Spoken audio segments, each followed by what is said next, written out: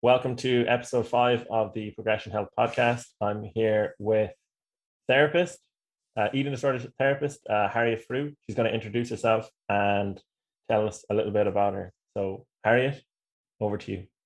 Yeah, hi there, Ross. I'm Harriet Frew. I'm an eating disorder therapist based in the UK. And I've been working with people with eating disorders for a very long time. And initially sort of came to work in this field through my own experience of having bulimia, my late teens and early 20s.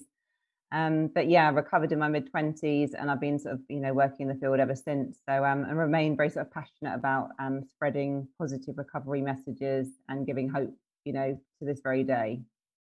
Brilliant. Yeah, that's great to hear that people can recover. You see it all the time, but sometimes I think we forget it or we get caught up in the challenges we're facing ourselves. So can you just tell us a little bit about your background in psychology, and what you currently do in psychology as it relates to nutrition and working with people with disordered eating?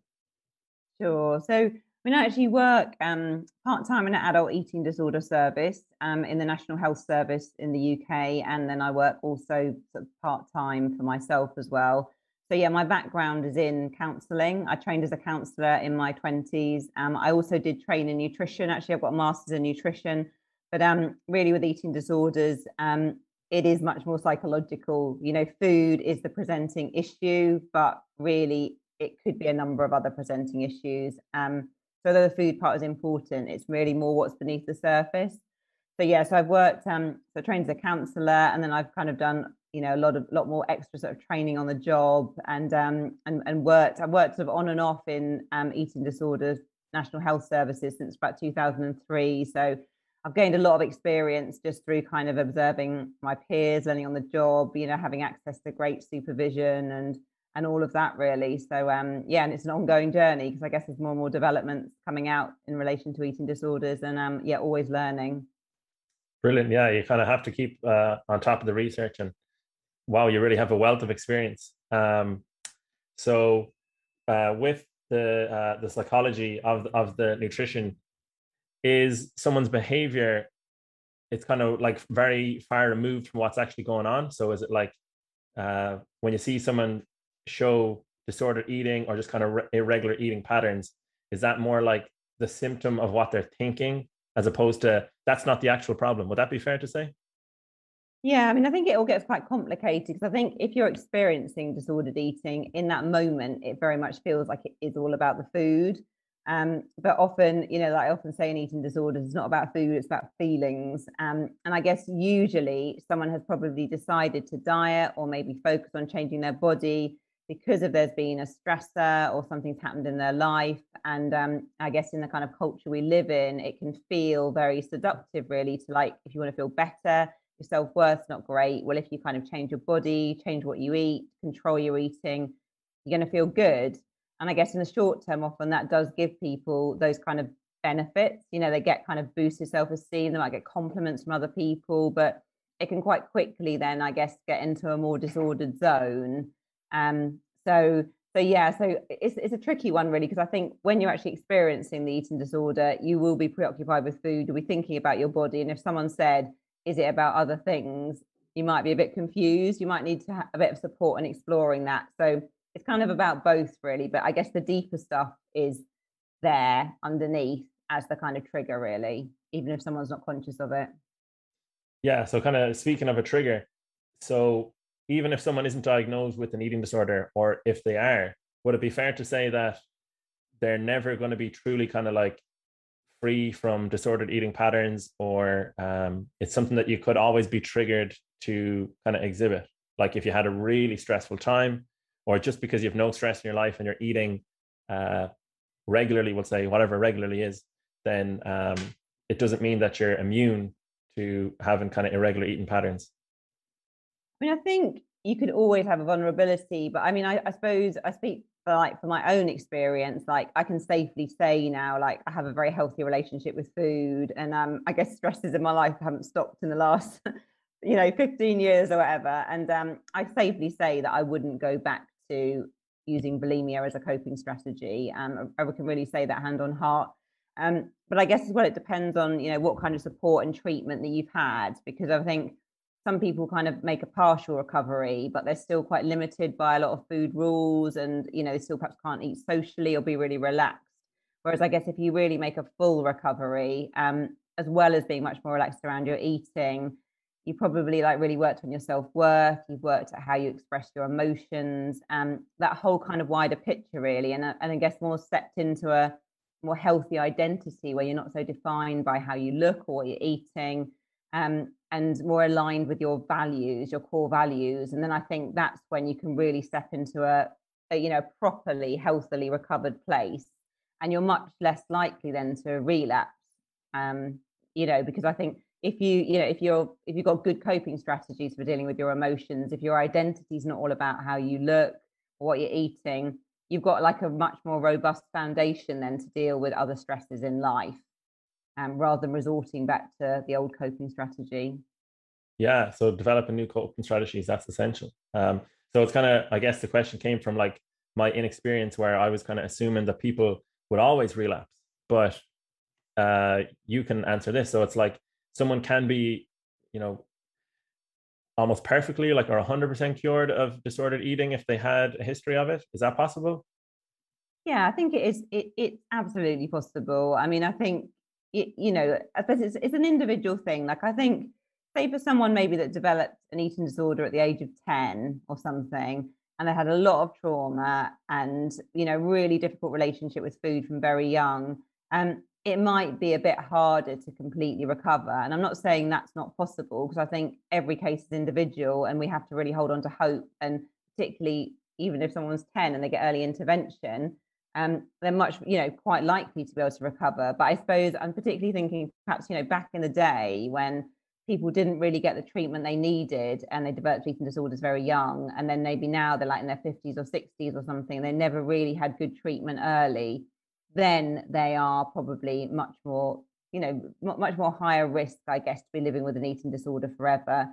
But it really depends on the individual. And I think, again, I'm speaking from personal experience and other people that I have worked with, it is genuinely possible to make a completely full recovery. And I think the sort of stats show something like a third of people will absolutely fully recover. A third of people will partially recover, and some people will have to like live with the illness. So, but I think as well, that's probably based a bit as well on the old data. I think nowadays early intervention is coming more in for eating disorders. So I would hope that's going to change, as we move forward. Brilliant. Yeah. So it's like a lot of things, the earlier you can treat it or the earlier you can diagnose it and treat it, the more chance you have of getting past it.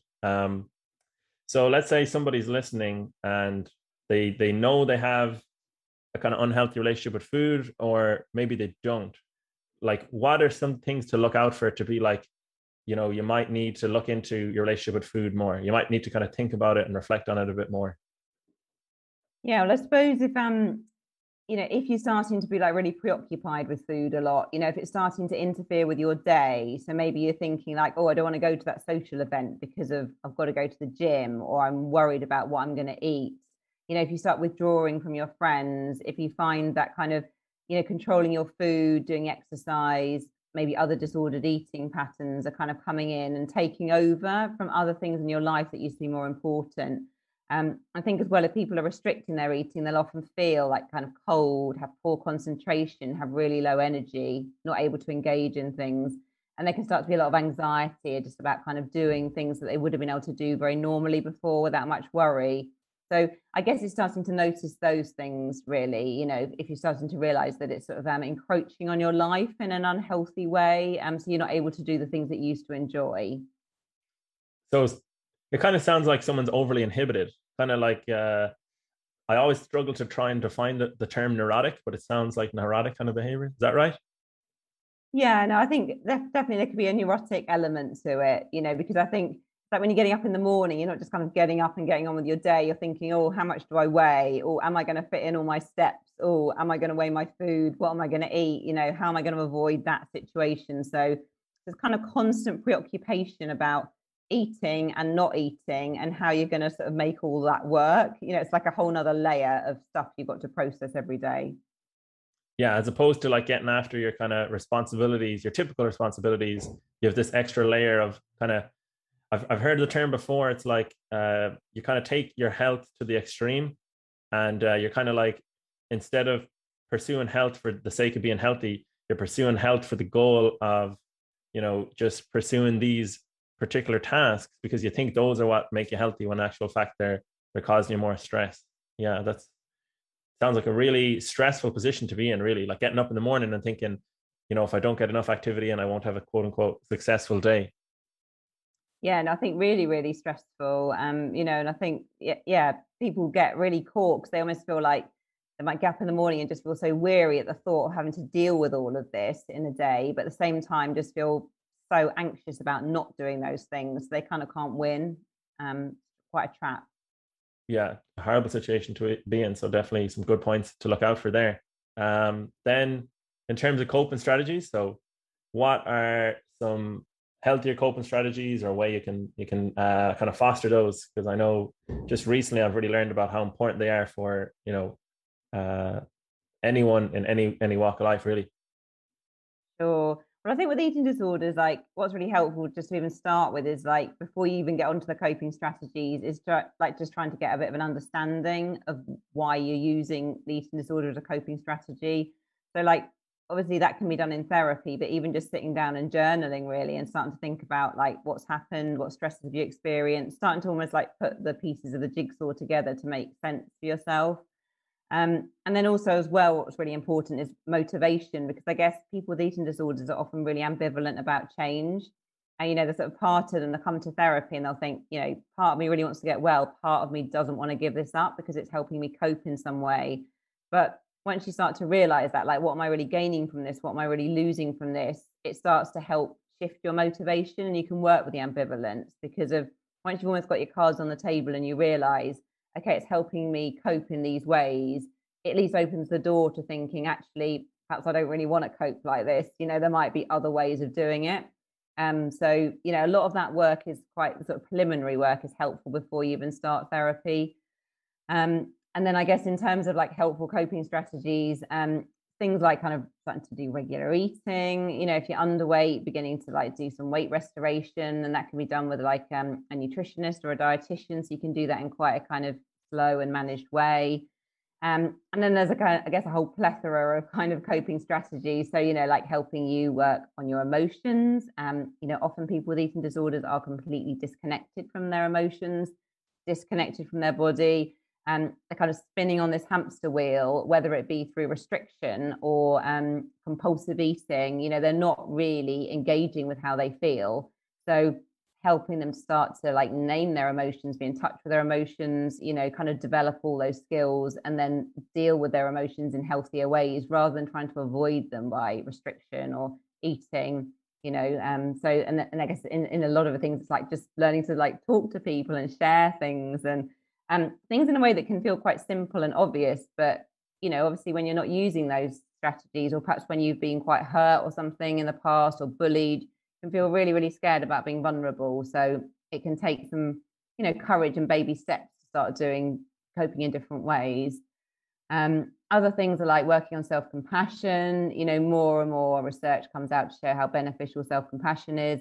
Anyone with an eating disorder or mental health problems generally, usually really, really hard on themselves. And self-compassion is much more about like, treating yourself much more kindly, as you would a friend, and even beginning to realize that you deserve to treat yourself kindly, because people often have quite a lot of resistance to that. And then things as well, like working on body image. When you have an eating disorder, so much of your self-worth has become sort of almost disproportionately linked to what you're eating and how you look.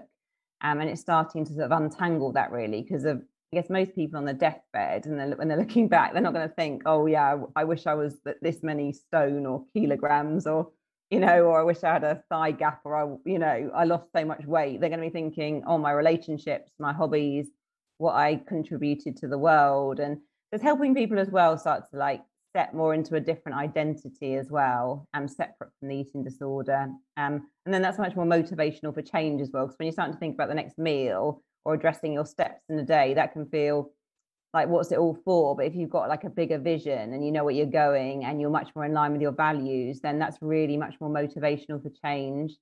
So that's just a kind of taster. I mean, I guess there's quite a lot more that goes on in therapy, but that gives you a bit of a taster.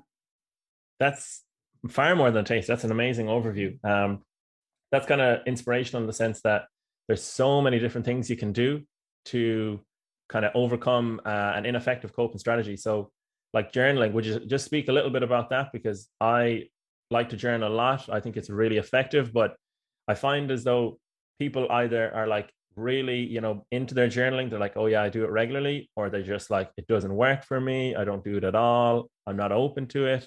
How would you kind of uh, sell? What would be your pitch for someone who doesn't journal? How would you pitch it to them? Well, I guess I'd say first, like, get yourself like a really nice journal and a Simple, nice yeah. pen. So it's like, yeah, more motivational. So like it's a night, and then set a time to do it, I guess. So like start to set aside a small amount of time, and maybe don't set your goals too high. Think, okay, I'm just going to like write for 3 minutes or something.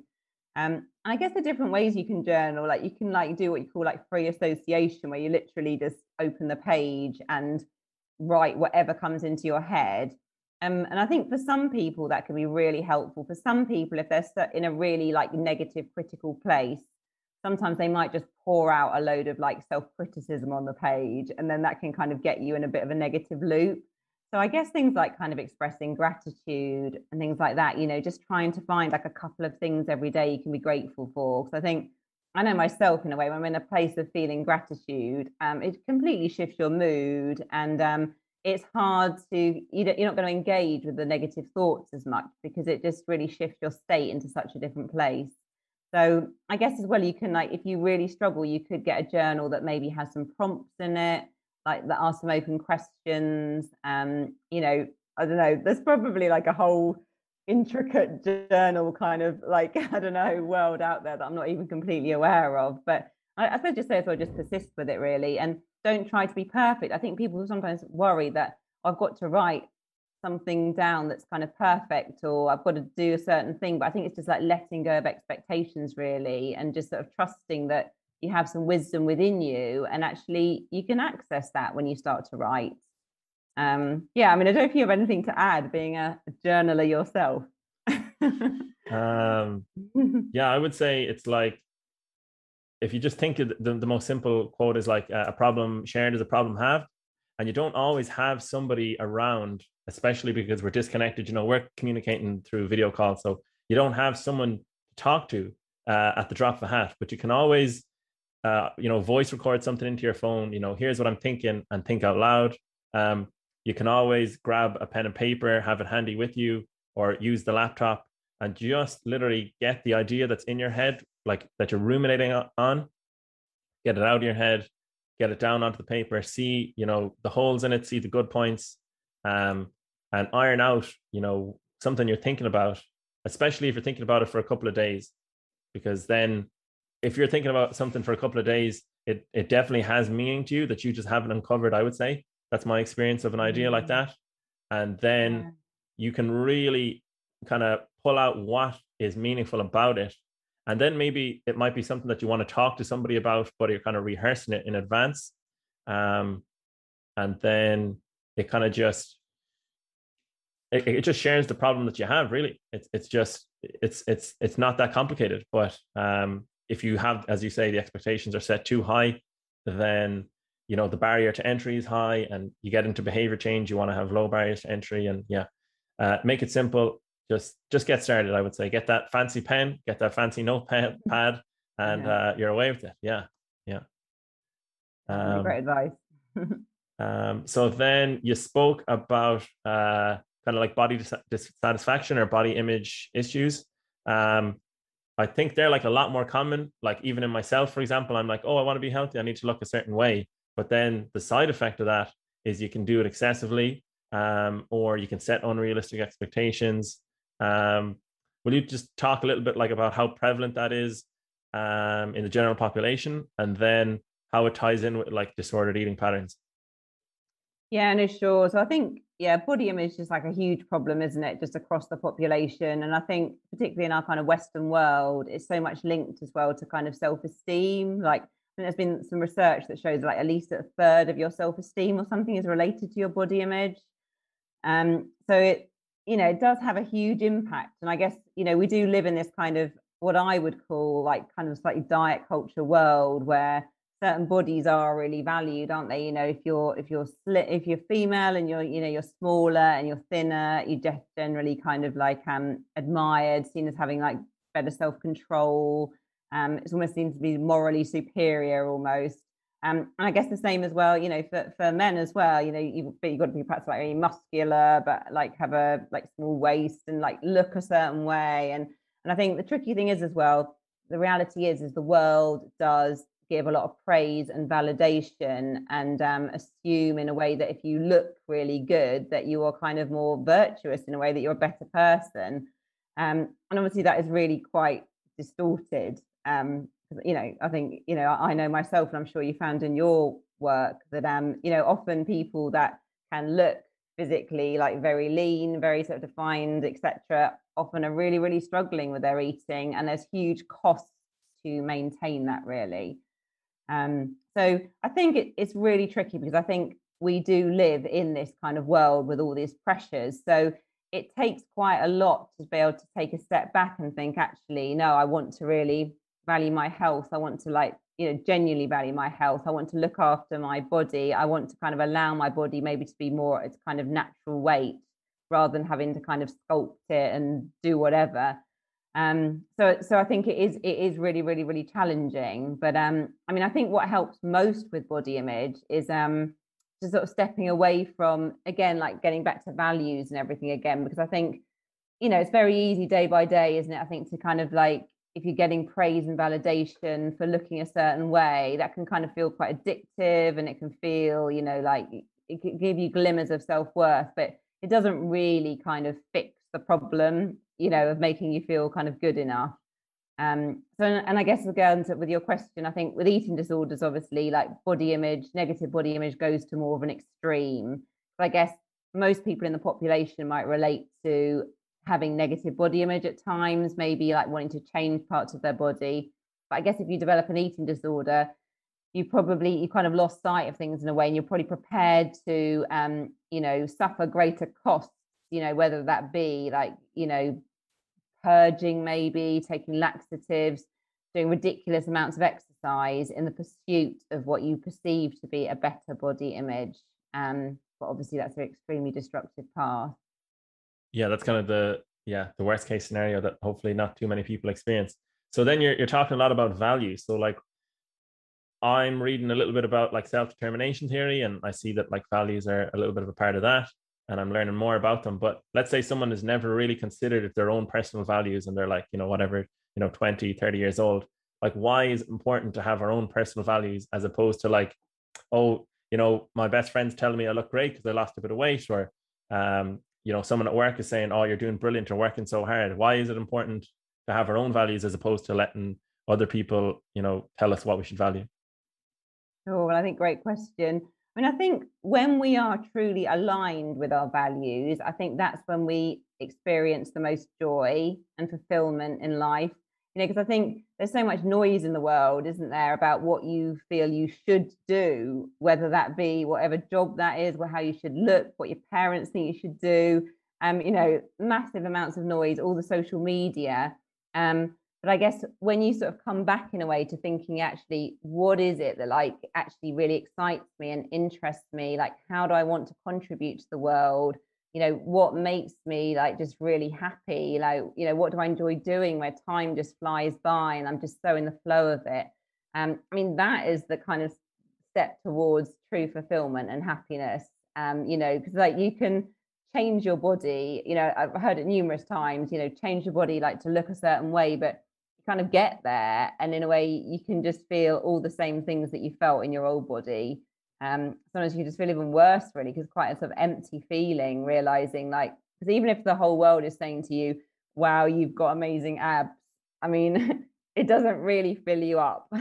Might give you a kind of a glimmer of self-esteem, but there's also then all the pressure to maintain it, isn't there? And feeling as well that, oh my goodness, people only really like me because of this conditional acceptance rather than really liking you for you. Um, so yeah, I hope that's answered the question. Waffled a bit there. Yeah, no, it's great. Yeah, because let's say, for example, society is insecure about their health or their exercise habits or nutrition, and then people project onto you saying, "Oh, aren't you eating great? Or aren't you? They might do this, or aren't you very active?" But that's not coming from an internal source. So, like when that external gratification dries up, it's like, what are you left with? You're left with this like hollow feeling. You're left with your abs that you didn't really want, that you worked really hard for, but you never thought like, why am I getting this lean, for example, or why am I putting all this effort into what I'm doing? Which it makes me think about. I'm just doing some running recently, and I'm doing a lot more, and I kind of frightened myself. I was like, am I doing this running for external gratification? Am I looking to try and just get applause from other people? And then I was like, no, you're not. You actually enjoy having the variety of doing resistance training and running. So I guess the main point for someone listening would be that you want to reflect on what you're doing and Yeah. and think what it means to you. You're not going to the gym because your friend told you you should. It's like you actually genuinely want to do something. Yeah, no, absolutely. And I think it's great, isn't it? It's a great example you gave there of just like pausing and just reflecting yourself. Because I guess we can all be vulnerable, can't we, at certain points to getting a bit led off down the external validation path. Because of as human beings, if someone praises you, it gives you a little kind of boost, doesn't it? And it can be easy to get a bit seduced down that path sometimes, and it could be taking you away from your values. Yeah, 100%. And not to go kind of off the deep end, but like you can imagine a scenario where someone is like, had a childhood with a little bit of trauma, and like they get a little bit of praise, as an adult, this is kind of new to them. And they're like, oh, I'm doing the right thing now. This is brilliant. I've had a tough childhood, but I'm onto a winner here with whatever I'm doing. And the reality is it's like, no, that's just someone else's view of what you're doing, and your health and your nutrition and exercise habits. And you really need to reflect, and that's actually where journaling is useful, because you can Yeah. easily reflect with journaling, whereas sometimes it's hard to think things through in full. Yeah, no, definitely. Like writing it down, I think is just really powerful, isn't it? I think it just really just helps you, yeah, make those connections much better. Yeah. So then kind of connecting back to like the nutrition, how can someone improve their relationship with food?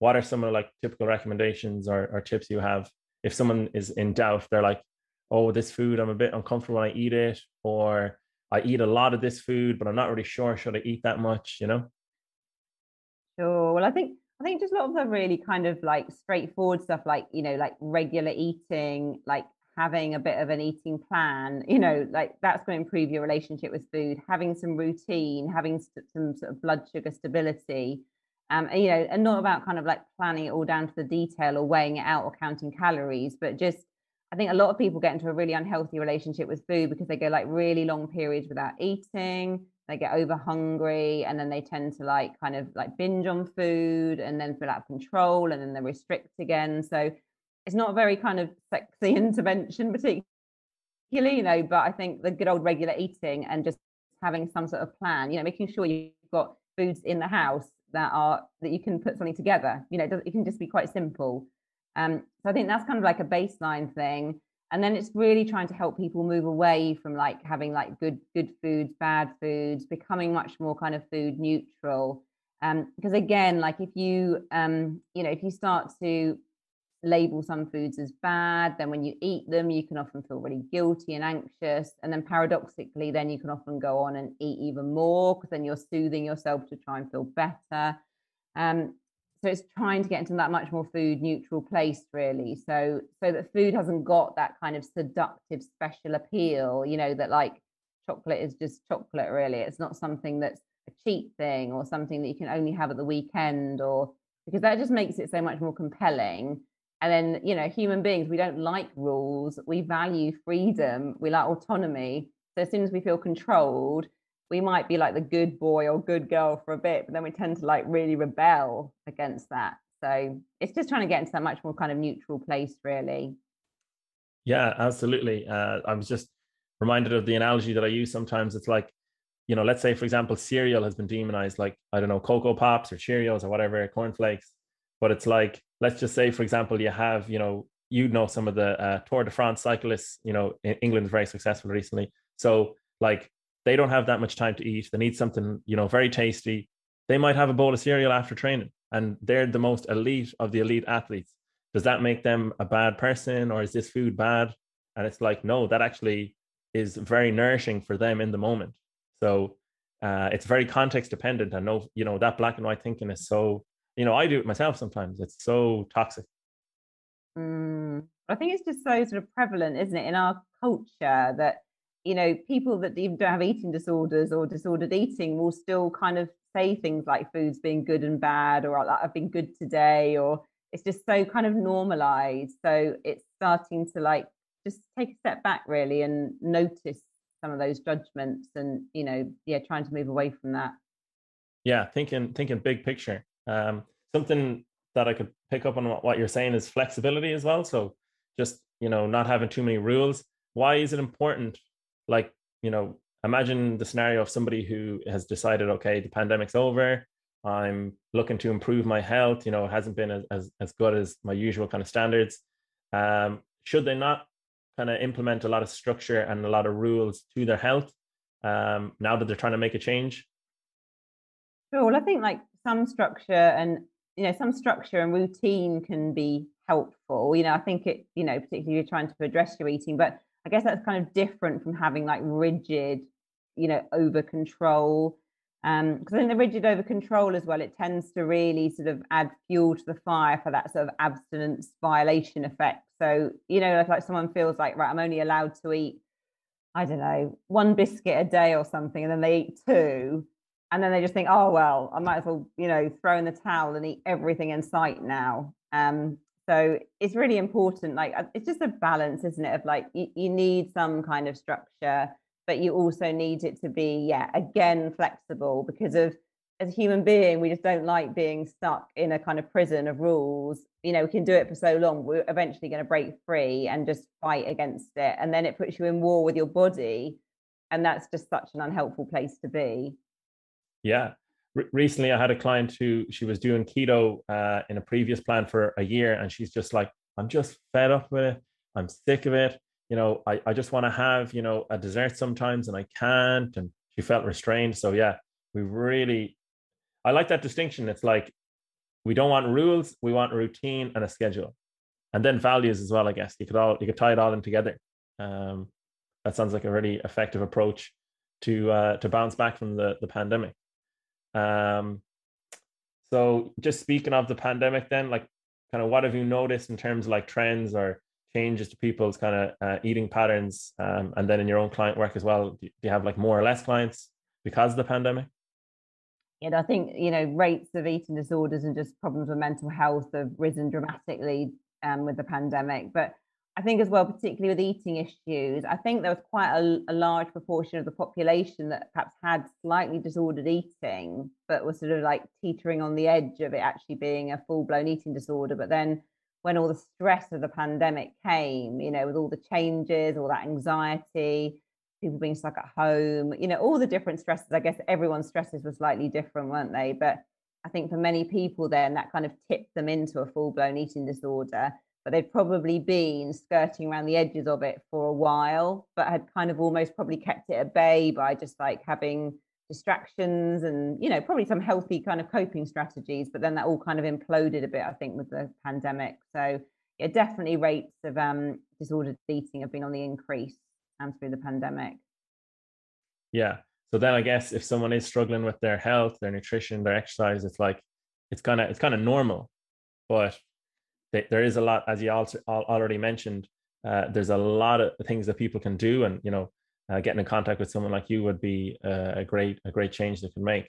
Um, so how common is it roughly in terms of percentage, like disordered eating in the population? Do you know like the figures?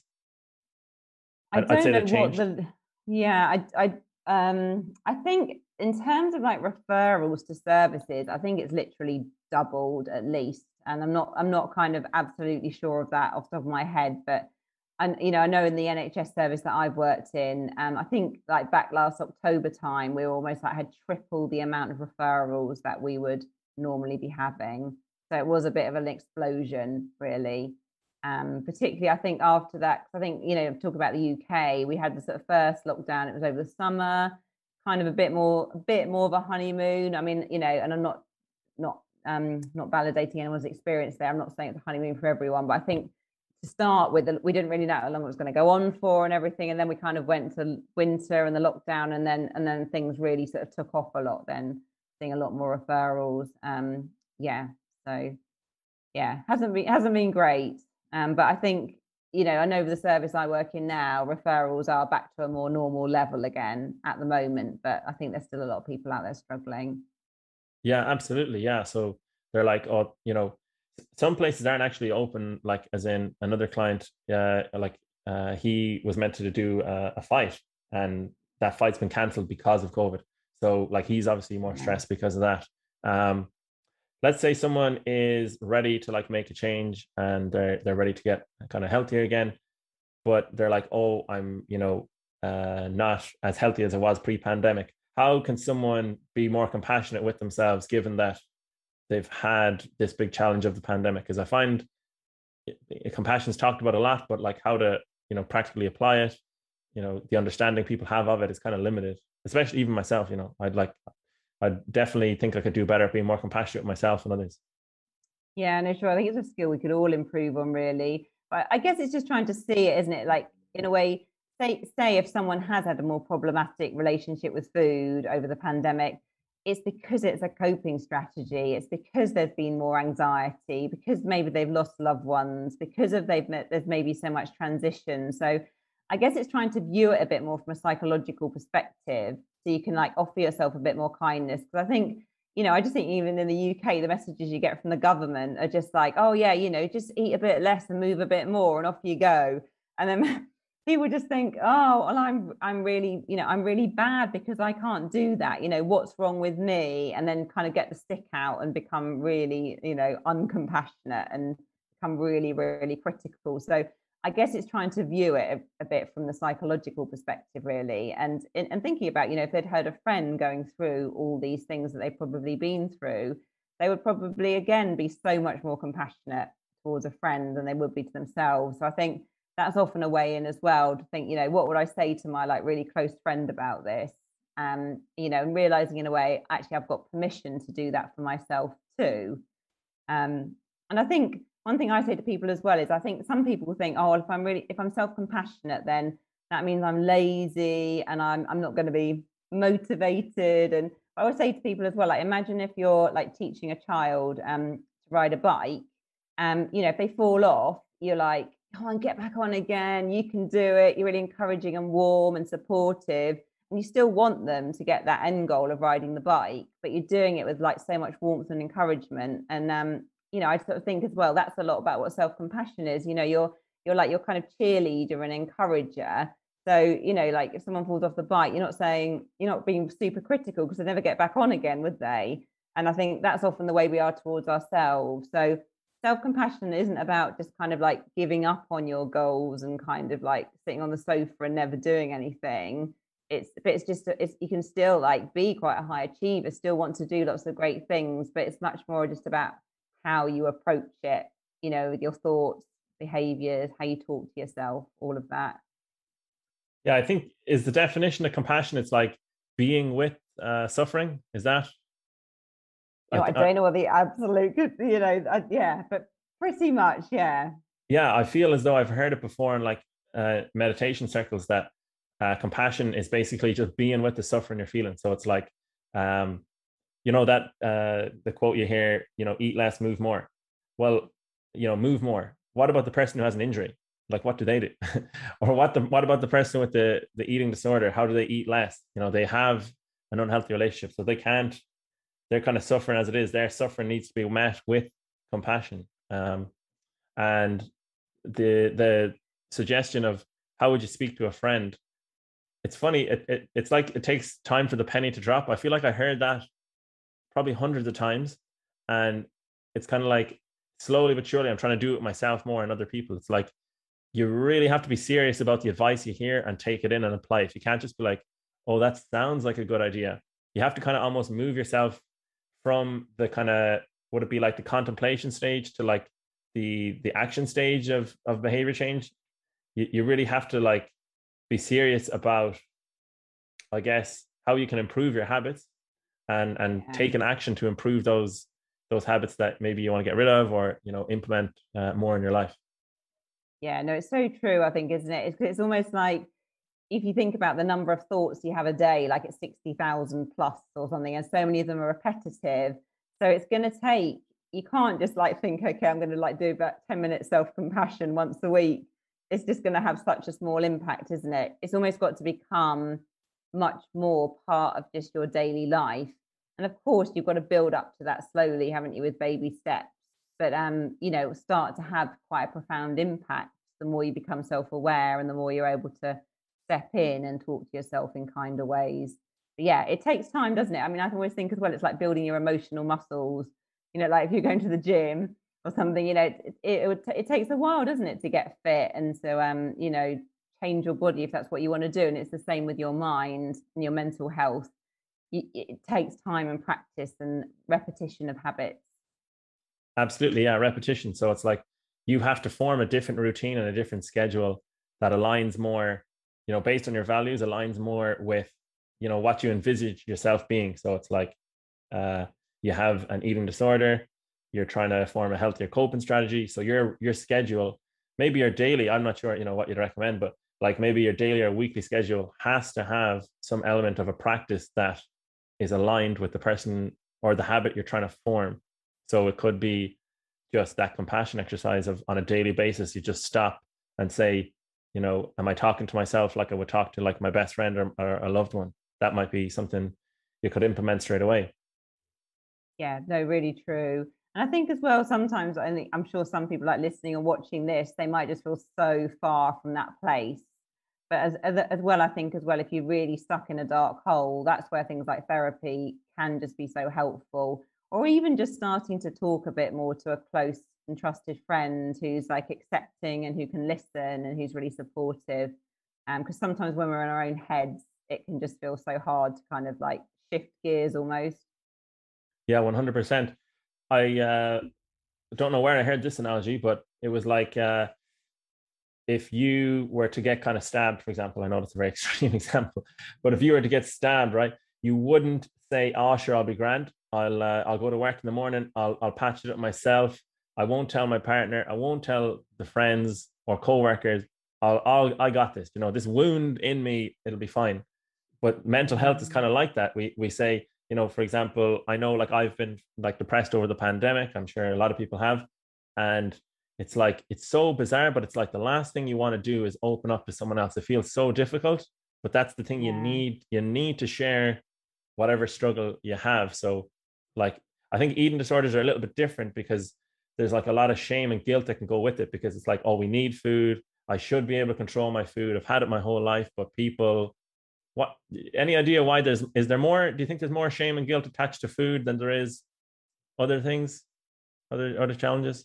Yeah, no, I mean, possibly. I mean, I think it is, and but I think particularly as well, if you get into like binging, purging, that kind of thing. I mean, there's so much shame, isn't there? I think, and yeah, people just feel as well they should be able to kind of have more willpower and self-control and all those things. So, and I think it's really difficult because I think often family and friends don't always understand. And I mean, hopefully for some people, they have got supportive people around them, but I think sometimes people with good intentions can say quite unhelpful things just because they don't understand eating disorders. And then that can make someone feel even more ashamed and then withdraw further. So I guess it's quite important that when someone opens up, that they perhaps do really think a little bit about who they're going to talk to, so they can feel safe to really share. Yeah, for sure. And something I've learned as well is like just speaking with clients more and being more aware that it's like you might think you know what someone's going through, but like I realized I actually have no idea at all. And I'll never understand what they're going through because that's their like individual experience. I might be able to just, I think the best thing I kind of hope for is that I'll be a better listener for whatever kind of challenges they have, so that then they just have a space to basically open up. Because, some people have really challenging experiences. The pandemic has been a real test. And then the side effects when they don't get to open up are potential eating disorders. So it's like, sometimes the best thing you can do is just listen, just kind of shut up and just listen and hear someone out. Yeah, no, I so agree. And I mean, I think we all relate to that, don't we? Like when you have a problem, actually, you don't really want someone to give you loads of advice or something. You just want someone just to listen and just kind of be empathetic and just be there for you. That's the most helpful thing, isn't it? We don't really want it to be fixed, and often it can't be fixed just like that. But just being heard is really, really valuable. Yeah, absolutely. It kind of goes back to how we don't want to be controlled. So the last thing we want is to go to somebody and they say, okay, you're going to do this and you're going to be here. And then at this time, you're going to do that. It's like, no, I'm my own individual. I'm an adult. I Yeah. value my autonomy. I want to make my own choices in life. And then you'll feel better about it when you make your own choices as well. So yeah, that's a really good advice, actually, to be careful of who you speak to when you do open up, because um, it's actually far worse when you're ready to open up to somebody, it's particularly about like an eating disorder where there might be more shame and guilt, and then they throw it back in your face. That is like probably the worst Mm. thing we could do to another person is, here's your vulnerability, and I'm going to make you feel bad about you being vulnerable, when in actual fact, it's like, probably the most, like Brene Brown would say, it's probably like, it takes a lot of courage and bravery to be vulnerable with another person, because they essentially know your deepest kind of, we'll say, fears or needs and stuff. Mm. Yeah, no, so true.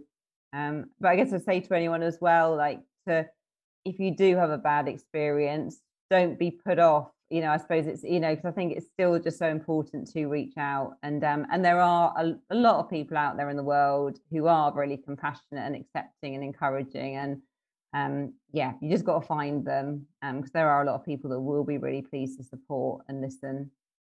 Yeah, that's why we offer our service, that we try and we try and help people, and we'd like to think that we'll give uh, uh, good kind of listening skills to the situation they're in. But there is lots of people out there, as you said already. There's lots of ways to kind of to cope. So just getting close to the end, we'll kind of wrap up with like three quick fire questions. So um, what are some kind of like poor habits that you notice people typically have around eating that are like relatively easy to improve? Well, so outside what we've talked about, so I guess the first thing I wanted to say was kind of like the regular eating, really.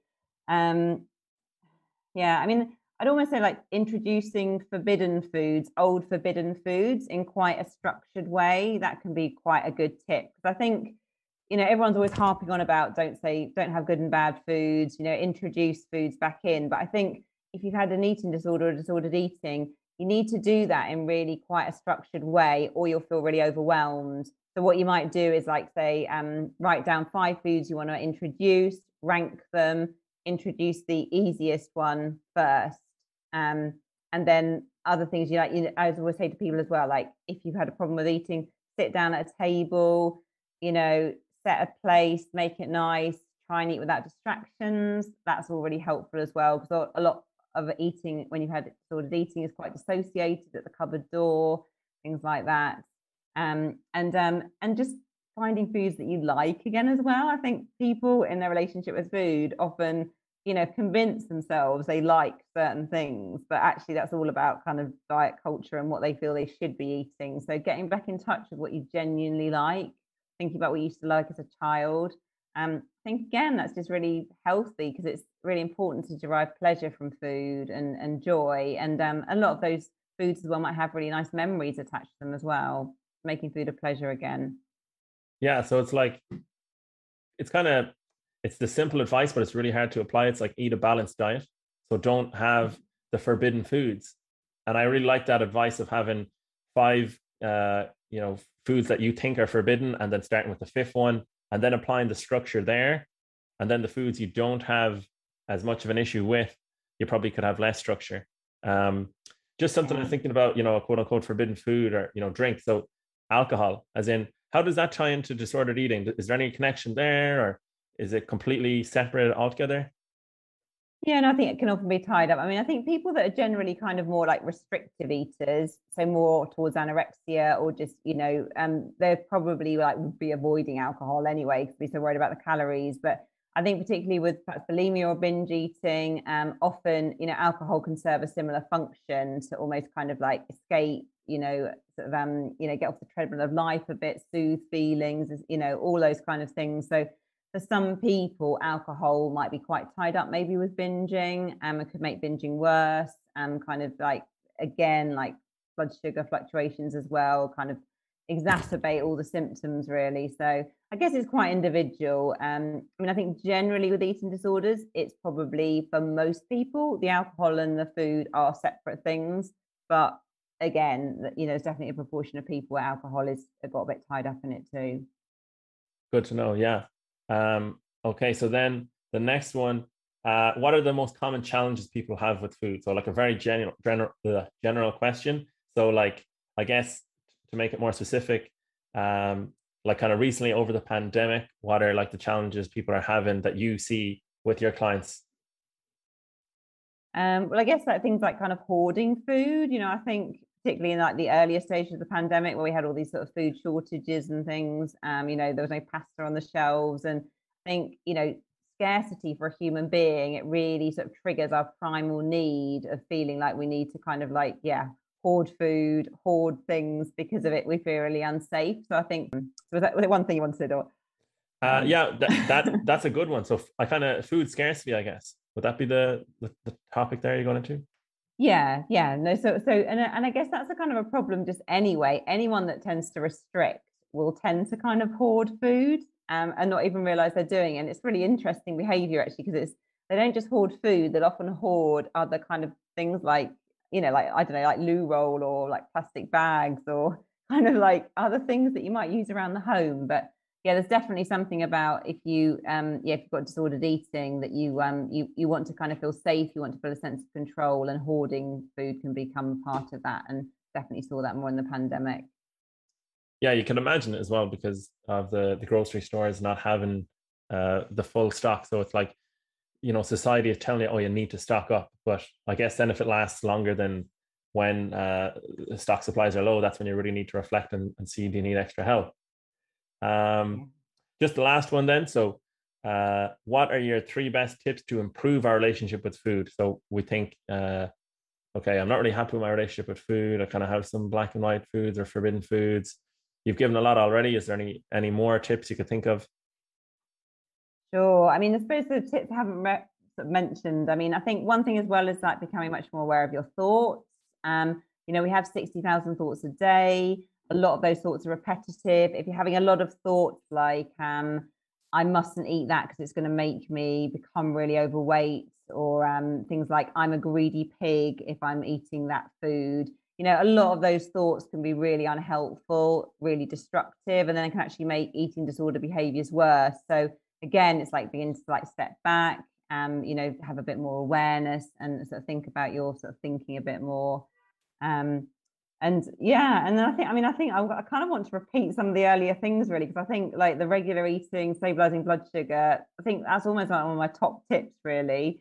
And then the emotional eating as well. So starting to tune in much more and like starting to like pause and reflect and get more in tune with your emotions. I think just really, really important because of when you're very dissociated from your body, when you're very dissociated from how you feel, it's quite hard to have a healthy relationship with food because of you're not really tuning in to your kind of hunger, your fullness, what you're really needing, and you're often then using food as the shortcut to soothe, to comfort, to control.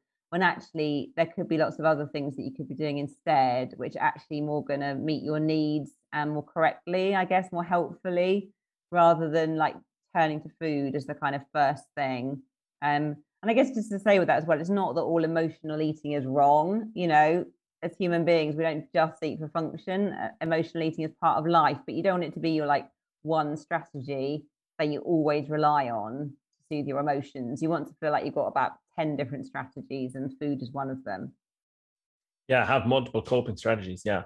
I just remember a quote from the psychologist Jordan Peterson. So he said, For depression, or I think anxiety as well, it's like, consider eating a meal because your blood sugar actually might be low. So I know that's like a different condition altogether, but you'd be surprised how if you have that kind of binge strict approach, or even fasting, you might actually just need a meal and you're just depriving yourself. But I'm going outside of my scope of practice here. That's definitely, something that you would be advising people on. Yeah, well, it's interesting, isn't it? I think it's so much like the fundamentals, isn't it? Of like, we often overlook just things like getting enough sleep, staying hydrated, making sure we're eating regularly, and just those kind of like building blocks of self-care can have huge benefits for your mental health. And we just often forget that, really. And I know it's all very well to say it here because it sounds so simple, but when you get in a really low place, sometimes it can be really hard to implement those things. But I always think as well, just baby steps, isn't it? Because it's the classic thing of we overestimate what we can achieve in the next couple of months, and we massively underestimate what we can achieve when we think long term. So I'm always saying to people as well, like just embrace the baby steps, really go for underwhelming steps, really, because then it's sustainable, and you're going to get momentum, and you're actually going to produce some change over time. That's all going to add up.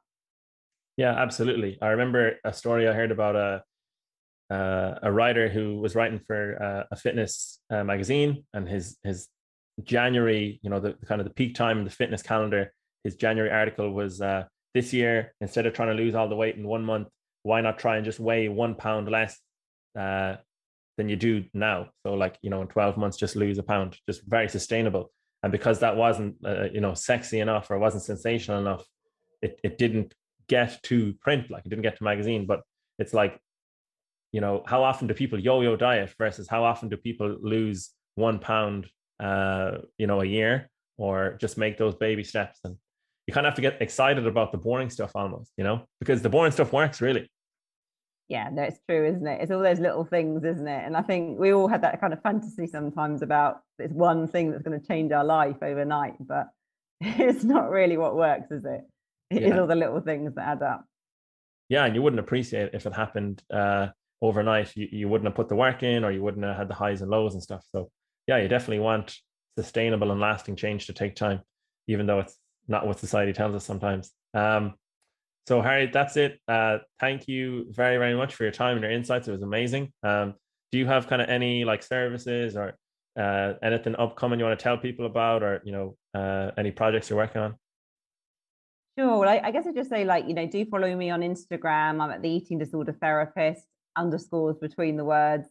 And then the eating disorder therapist podcast as well. Do come and listen to the eating disorder therapist podcast. And I've got a book club as a sort of an offshoot from that as well at the moment. So we read like a book a month. And so you get like you like pay like £5, like $7 a month, and then you get like 4 additional podcast episodes, and then we kind of read a book. So it's like an opportunity for like extra support and encouragement on your healing journey.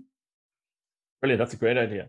And I'll be sure to check out the podcast. Didn't actually know you had one, but I've seen your content on Instagram, which is really good.